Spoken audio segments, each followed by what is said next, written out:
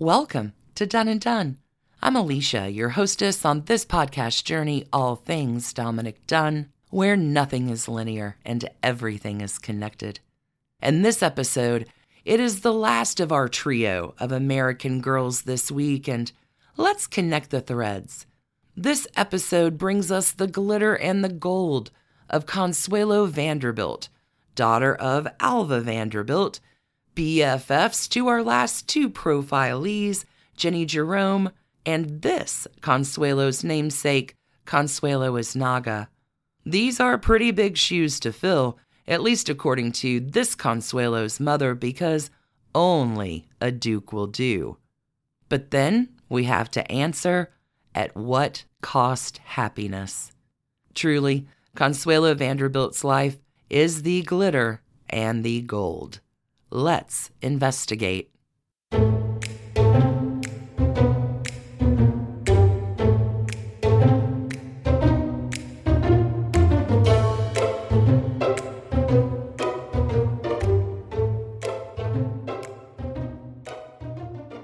Oh, my investigators, let's do a little refresher here. We have talked about the Vanderbilts in a whole series on Done and Done, but it's always a great idea to start with the money. When Cornelius Vanderbilt, remember the Commodore, dies in 1877, he had an estimated $105 million. This is over $2.6 billion today. The Commodore will leave 95% of that $105 million to his eldest son, William. In the 9 years from when William inherits his father's fortune into his own death, William doubles the amount his father left him. This William Vanderbilt has 4 sons: Cornelius Jr., William K., Frederick, and George. When William dies in 1885, he will pass his fortune on to his wife and children, with the largest amounts going to his 2 oldest sons, Cornelius Jr. and William K. Vanderbilt.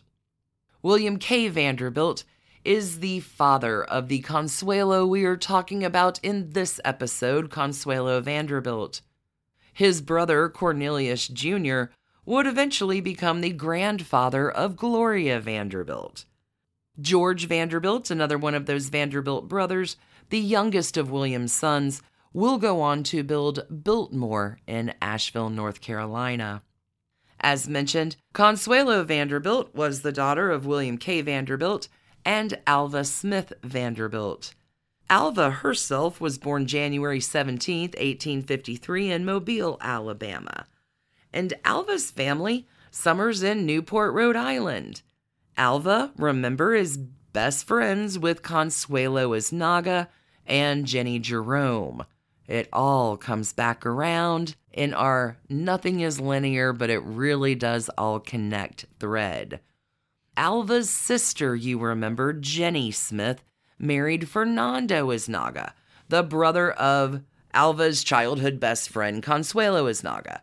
Consuelo Isnaga, as we know, would later become the Duchess of Manchester. Jenny, Alva's sister, would end up divorcing Fernando Isnaga and going on to marry William George Tiffany. Oh, the spider webs, my friends. If anyone was ever born to be an American princess, it was Consuelo Vanderbilt. Her family's great wealth allowed her to be surrounded by a level of opulence that is really hard to imagine today. Born in the height of the Gilded Age, Consuelo lived amongst the most luxurious and privileged backdrop in America's history. Consuelo's family has a grand mansion on Fifth Avenue in New York City. They also have a palatial Long Island estate called Idle Hour. After Consuelo's grandfather dies and her father inherits the tremendous amount of money, her mother designs and commissions the building of Marble House in Newport, Rhode Island. Marble House, located at 596 Bellevue Avenue, best street in Newport, y'all, was Alva's pet project. She fashioned it after some of the grand palaces in Europe. And I need you to know that Marble House is not just a name. Marble House is really a marble house.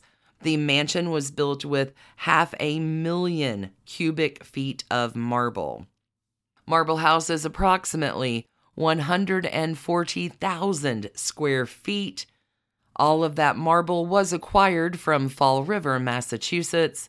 The home has 50 rooms and requires a staff of 36. Marble House was one of the first homes to turn Newport from, what would we say, a summer cottage retreat for the rich into a summer retreat of opulent palace cottages that it will become. Alva Smith Vanderbilt changes the game here.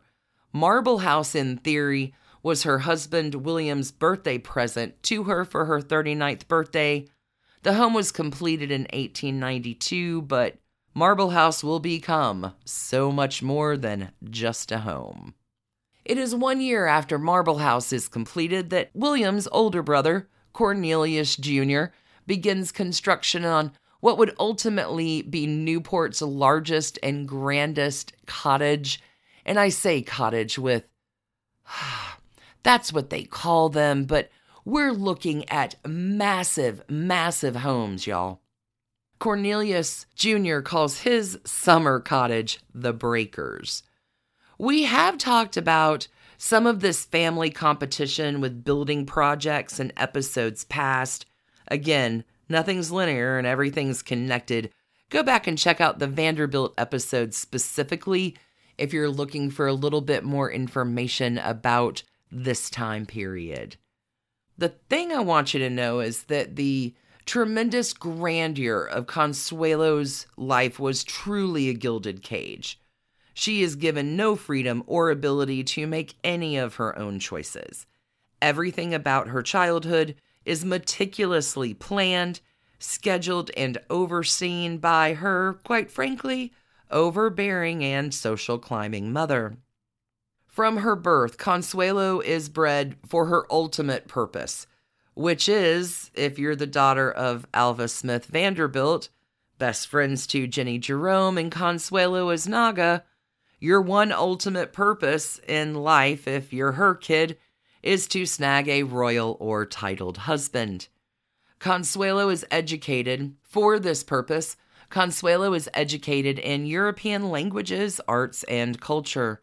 Her etiquette and manners training were rigorous because it was considered an absolute necessity for a young lady to sit and stand up perfectly straight.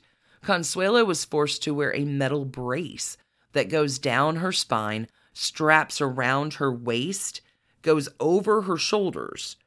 If that's not enough, it has another strap that then attaches around her forehead. This was meant to ensure her ladylike, aristocratic posture and hopefully elongate her elegant neck, but between you and I, kind of sounds like a torture device. Consuelo has a strict course of daily lessons and a schedule that was maintained literally down to the minute. Her upbringing is so strict in so many ways. Some of them bend towards truly, truly terrible. Any minor infraction will see Consuelo whipped with a riding crop, and it is between her brothers being sent away to school and her overly protective cloistering that Consuelo really does live a lonely and secluded life, albeit is one lived in splendor and luxury. So marriages have been happening over the course of time for a long time, and marriage in the Gilded Age no different. It is, though, at this time, sort of an accepted part of wealthy marriages that husbands and sometimes wives were unfaithful. This is something that people were expected to tolerate, especially if their spouse was being relatively discreet about their affairs. However, there were a few things about William and Alva's marriage that made it a little different than other wealthy marriages of the time. See, William is not discreet, and Alva Smith Vanderbilt is not a woman who tolerates any kind of crap from anyone. Alva will shock her high Gilded Age society by divorcing William in March of 1895. Alva had spent her life social climbing and trying to outdo her extraordinarily rich wife counterparts, and quite frankly, Alva had succeeded. In her divorce, Alva receives a settlement in excess of $10 million. This is about $312 million today. Also, in her settlement, she will own Marble House outright. Not a bad deal. The one trade-off, though, Alva will lose the thing that she values the very, very most, which is her place in society. By divorcing her husband, Alva was essentially banished from the society that she had worked tirelessly for decades to belong to. Although divorce among the upper class was completely unacceptable, Alva really doesn't think that society would turn its back on her. She kind of believed that she was too rich and too powerful, but in this case, Alva is wrong. Women who were previously her friends would no longer acknowledge her or invite her to their parties. But, we've met Alva Vanderbilt along this investigation that we're taking, and Alva is not going to accept defeat.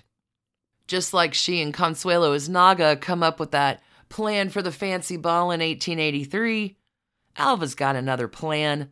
She's going to plan to regain and even improve her social standing. What is this plan? It relies completely on her daughter, Consuelo, marrying titled aristocracy.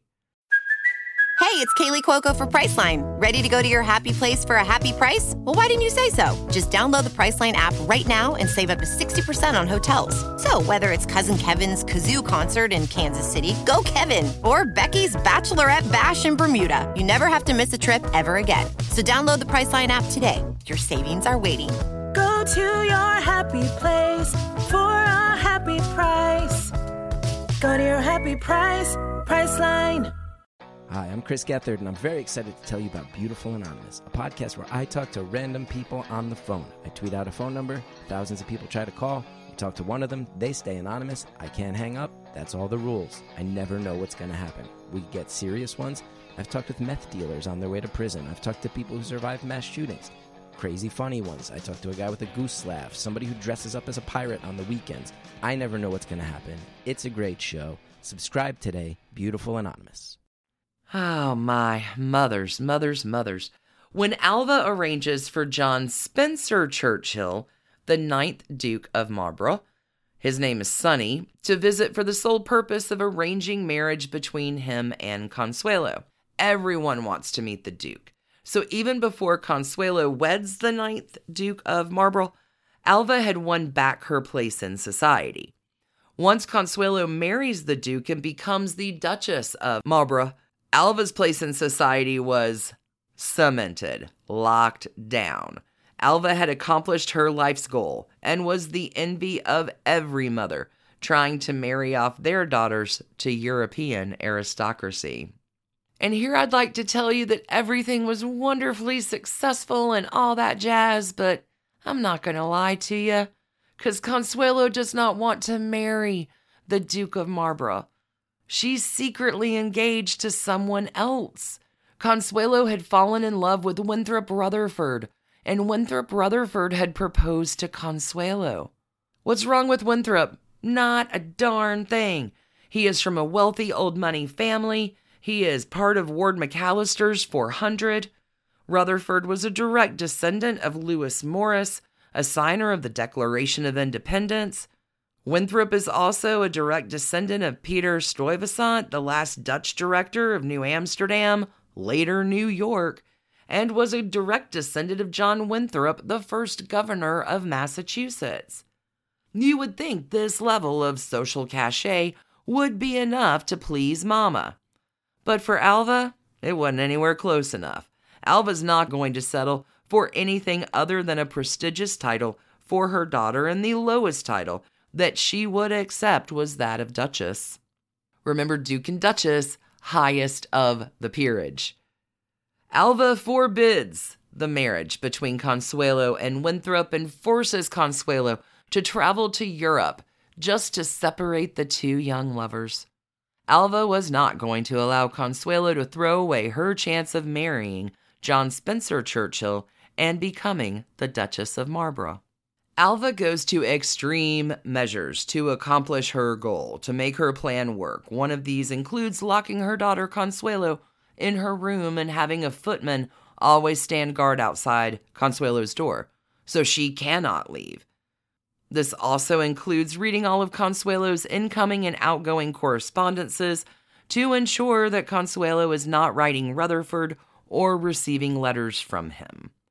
When Consuelo still protested and complained, Alva announced that she would shoot Winthrop Rutherford if they did manage to elope. Alva's final manipulation, and wow, this is evil, was faking a heart attack and blaming it on her daughter's disobedience. Consuelo will give in to her mother's threats and control tactics and relents. On the morning of the wedding, Consuelo was never left alone for one single second because Alva fears that Consuelo would take that opportunity to run away. Alva Vanderbilt had achieved her dream at least. Her daughter was marrying a duke, and Alva was now back in a position of power in society. Her company was sought after now more than ever because her daughter was now a titled aristocrat. Queen Victoria herself even sent a congratulatory telegram. The tremendous but newly acquired wealth of many American industrialist families was impressive, but it could not buy them the power and prominence they longed for. Many members of the European aristocracy had the exact opposite problem. The English aristocracy was especially in need of vast amounts of money to restore their expansive and palatial country estates and infuse their families with much-needed cash. This was a perfect transaction. The money-poor English aristocrats could provide the desired titles, prominence, and status to the extraordinarily wealthy new money American families. In exchange, those extraordinarily wealthy families would provide the English aristocracy with the money they needed. This transaction would take place in the form of a marriage and dowry. These American families were doing little more than selling their daughters to men who did not love them in order to elevate their social status. The English aristocracy were selling their titles and prestige to the highest bidder. Consuelo Vanderbilt marries John Spencer Churchill, 9th Duke of Marlborough, in New York City on November the 6th, 1895. To ensure that nothing ruined the master plan, remember, Alva locked Consuelo in her room. Before the wedding, she had someone standing outside the door in case of escape. Consuelo would later write that she was grateful for such a large veil because her face and eyes were swollen from having spent the entire morning crying. Because Consuelo, y'all, is not the only one in love with another person. Her future groom, her groom now, Sonny, is also in love at the time of his marriage. He's in love with and wished to marry Muriel Wilson, who is a beautiful and accomplished member of British high society. Sonny tells Consuelo on the night of their wedding that he had to give up the woman he loved to marry her in order to save Blenheim Palace. Blenheim Palace, built in between 1705-1722, is named after the 1704 Battle of Blenheim. The home was originally meant as a gift to John Churchill, the 1st Duke of Marlborough, in appreciation for his military victories in the War of Spanish Succession. Today, Blenheim Palace is a national monument and a UNESCO World Heritage Site. A lot of notable things happen at Blenheim Palace, just giving you a little bit of dish there. Despite the couple's unhappiness, however, the couple will produce 2 sons. John Spencer Churchill, Marquis of Blandford, was born in 1897. John Spencer Churchill will later become the 10th Duke of Marlborough. Lord Ivor was born in 1898. Other than producing heirs, the marriage was useful because the income from Consuelo's dowry would guarantee that Blenheim Palace would be saved for future generations. While it was long thought that the Duke was the only unfaithful spouse in this marriage, it is now known that Consuelo was unfaithful with her prior love, Winthrop Rutherford. She's also unfaithful even with the Duke's own cousin. The couple's great-grandson wrote a biography of the Duke and discusses a letter the family found that revealed the Duke's anguish about Consuelo's affairs. The letter revealed in the biography the Churchill who saved Blenheim, The Life of Sonny, 9th Duke of Marlborough, by Michael Waterhouse. This is the great-grandson of Sonny and Consuelo. This letter does claim that Consuelo was just as guilty of infidelity as her husband. It also shows that Sonny was far kinder to Consuelo than her autobiography, The Glitter and the Gold, portrayed him to be. This letter was a bombshell that was written by Sonny to the lawyer and Liberal MP Richard Haldane, where Sonny asked for advice regarding the, quote, present melancholy and difficult situation, unquote, he found himself in. The Duke claims that Consuelo told him a few years into the marriage about her love and devotion to Winthrop Rutherford, and that she wished to elope with him. The devastated Duke, feeling desperate about the situation and feeling regret at realizing how forced Consuelo was to marry him, reluctantly agreed to let Consuelo pursue her desire to elope with Rutherford. Michael Waterhouse said, reading it today, almost 120 years later after it was written, it is impossible not to feel the Duke's anguish or admire his dignified efforts to do the right thing by his adulterous young wife. Rutherford had come back into Consuelo's life 3 years into her marriage, and the two of them spend 2 weeks in Paris together. The Duke's second wife, her name is Gladys Deacon, will tell the author that Ivor, the second son of Consuelo and Sonny, was the result of 2 nights in Paris with an American. The couple's oldest son, Lord Blandford, who becomes the 10th Duke of Marlborough, was a large man and resembled the Churchills. The second son, Ivor, however, was a much smaller man and did not resemble the Churchill family at all. He looked quite a bit like Consuelo, but you can also see a possible resemblance to Winthrop Rutherford. After Winthrop Rutherford declined to elope with Consuelo, she was devastated, and she will tell Sonny, her husband, that she had no alternative but to stay with him. The Duke was understandably unhappy about the whole situation and decided to go with his cousin, Winston Churchill, to the South African War. This is the Anglo-Boer War, to assist in the British efforts. He was gone for 6 months. Upon the Duke's return in July of 1900, Consuelo told him that she had become attached to someone while he was away. The man she had become attached to was Frederick Guest, the Duke's cousin. Consuelo had been living with Frederick Guest at Blenheim Palace while Sonny was away. A little bit of a spiderweb here. Frederick Guest is the father-in-law of C.Z. Guest, one of Truman Capote's famous swans.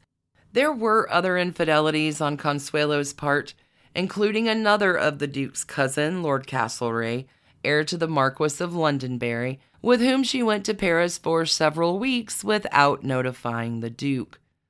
This letter certainly causes some skepticism about the truthfulness of her account of the marriage in her biography, where she presented herself as a victim of the Duke's philandering. No one, however, doubts that Consuelo was miserable and never wished at all to be married to the Duke. Other than their 2 sons, the marriage of Consuelo Vanderbilt and the 9th Duke of Marlborough was a disaster, a complete disaster. Neither ever loved the other, and neither were ever happy in the marriage. In 1901, Sonny will fall in love with Gladys Deacon. It is highly likely that Consuelo encourages this relationship. Again, neither spouse was happy, and if Sonny was in a loving relationship with Gladys, it would allow Consuelo more freedom and for both of them to be happier. Both the Duke and Consuelo wanted a divorce, but in order to do that, the Duke would have to prove infidelity on Consuelo's part, which he could do, but he was unwilling to do because of the notoriety it would bring to the family. The other option was for Consuelo to prove physical cruelty and infidelity, or desertion and non-support on his part. Sonny had not been physically cruel, he hadn't deserted her or refused to support her, and even if he had, the family's reputation was too important for them to make those public accusations. Finally, in 1907, the couple was granted a legal separation. Consuelo summarizes this decision in her memoir. "We had been married 11 years. Life together had not brought us closer together." The couple's sons at this time were 8 and 9 years old. The couple agrees to share custody of the boys, but Consuelo was not allowed to bring them to the United States until they were 21 years old. Consuelo and the boys move into the palatial Sunderland House in London, while Sonny stays at Blenheim Palace. In 1918, the British government requisitions Sunderland House for war purposes, and Consuelo moves into a townhome in Portland Place with her younger son, Lord Ivor. Sunderland House was reportedly sold to Lord Marmaduke Furness. This is the husband of Thelma Furness. Let's go ahead and throw in a few spider webs about Thelma Furness. We've talked about her before. She is the sister of Gloria Vanderbilt. Remember, Gloria Vanderbilt is the mother of our young Gloria Vanderbilt. Thelma Furness, also a viscountess from her marriage to Marmaduke. So, Sunderland House. Perhaps Lord Marmaduke Furness buys it, perhaps someone else. It stopped being a private residence in the 1930s, and after being damaged by bombs in World War II, it was demolished. Consuelo will live in a few other country homes during her separation and divorce, eventually moving to Paris and living in several different stately mansions. Whether Lord Furness or someone else purchased Sunderland, it stopped being a private residence in the 1930s. The couple had little contact with each other during the years of legal separation. Sonny went on happily living with Gladys Deacon, and letters between them, they unkindly referred to Consuelo as OT, which stands for Old Tart. A divorce was finally granted to Sonny and Consuelo in 1921 after 7 years of legal and physical separation. After the divorce was granted, the Duke wrote, "Thank heavens it is all over. The last blow that woman could strike over a period of some 20 years has now fallen. Dear me, what a wrecking existence she would have imposed on anyone with whom she was associated." During her separation from the Duke, Consuelo continued to lead an active social life. She kept good relationships with many of the Churchill relatives and continued an extremely close relationship with her favorite Churchill cousin, Winston. The two would see each other often throughout the remainder of their lives. Consuelo was also heavily involved in several charitable efforts. Throughout her entire adult life, she was interested and involved in the charities and organizations that work to help the conditions for women and children living in difficult financial, working, or living situations. During World War I, Consuelo was instrumental in the American Women's War Relief Fund. During and between both world wars, Consuelo worked tirelessly to build and improve hospitals for low to middle class patients. During her marriage and after, Consuelo ran homes for wives of prisoners who would otherwise be homeless during their spouse's incarceration. She worked with charities for unwed and impoverished mothers as well. She and Winnaretta Singer-Polanak worked together to build Foch Hospital, a nonprofit hospital and nursing school in a suburb of Paris. Foch Hospital is still ranked one of the top hospitals in France. Consuelo also helped with her mother's extensive efforts for women's suffrage. I know, Alva gets really involved in the women's suffrage movement. In addition to helping her mama out, Consuelo will also work to improve the working wage for women in factories. Throughout her life, she's actively involved in the Red Cross. One interesting project Consuelo works with the Red Cross on was finding job placements for the near 400,000 servants that became unemployed when the mansions were shut down or given over to the government to become hospitals or offices during the World Wars. Oh, but I love this part of the story. Love does come back around for our Consuelo. but it doesn't come easy. Louise Jacques Balsan was from a strongly Catholic family, and now because Consuelo is a divorced woman, she and Balsan could marry legally, but not marry in the Catholic Church. The Catholic Church will not acknowledge a legal marriage because of her divorced status. This was not an obstacle to their personal happiness, but it did cause some family tension for Balsan because his family would not acknowledge his marriage or receive Consuelo until their marriage was formally acknowledged and blessed by the Catholic Church. Consuelo and Balsan's marriage could not be acknowledged by the Catholic Church without an annulment from the Vatican from her first marriage. Ironically, it was the Duke that actually had requested the marriage be annulled because he wished to convert to Roman Catholicism. But it also allowed Consuelo's marriage to be acknowledged by the Balsan family. By the time that Consuelo wanted to annul her first marriage, her mother had mellowed quite a great deal and was living a much happier life herself with her second husband, and in a show of remorse or motherly love, or maybe just an attempt for redemption, Alva Vanderbilt decides to help her daughter Consuelo obtain an annulment. One of the only valid reasons to qualify for an annulment is that one of the parties were forced to get married against their will, which would render them unable to make a sincere commitment to a lifelong marriage. Obviously, Consuelo Vanderbilt falls into this category, having been forced to marry the Duke of Marlborough by her mother.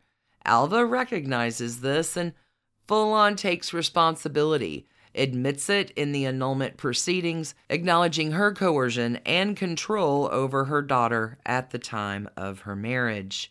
Consuelo and Jacques Balsan were wed on July 4th, 1921, shortly after Consuelo acquires a legal divorce from the Duke of Marlborough.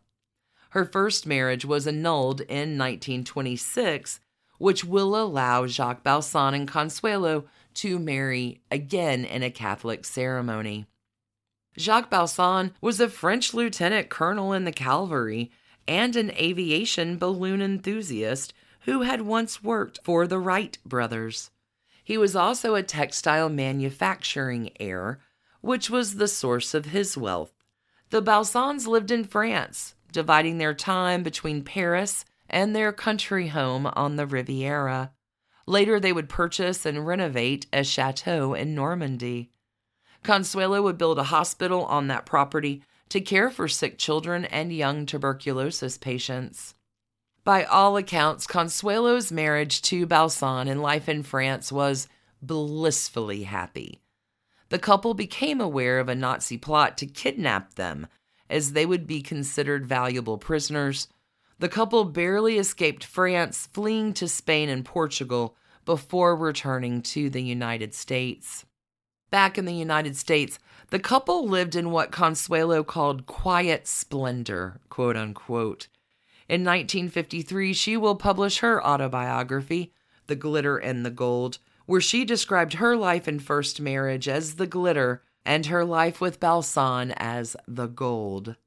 The couple had a home in Manhattan, a mansion in Oyster Bay, Long Island. They also bought a villa they named Casa Alva in 1956 to use as their winter headquarters in Palm Beach, Florida. Sadly, Jacques Balsan would die before they could spend their first winter there. In 1956, Consuelo doesn't just lose her husband Jacques, but also her son Ivor. Ivor was buried in the churchyard at St. Martin's Church, Oxfordshire, England. Jacques Balsan was buried in France. After burying her husband and young son, Consuelo returned to the United States. She will purchase an estate in Southampton, and now as an 80-year-old widow, immediately throws herself into renovating and decorating the home, as well as improving the grounds and gardens. Consuelo will live out the rest of her days in her Southampton estate. She enjoys her family and friends, and develops an especially close bond with her granddaughter, Sarah Consuelo Churchill. Consuelo Vanderbilt, Spencer Churchill Balsan, died on December the 6th, 1964, at the age of 87 in Southampton, New York. She chose to be buried next to her son Ivor at St. Martin's Churchyard in England, near Blenheim Palace. Of all the millions that her father left to her, and the millions given as her dowry many years earlier, only $2 million remained when Consuelo died.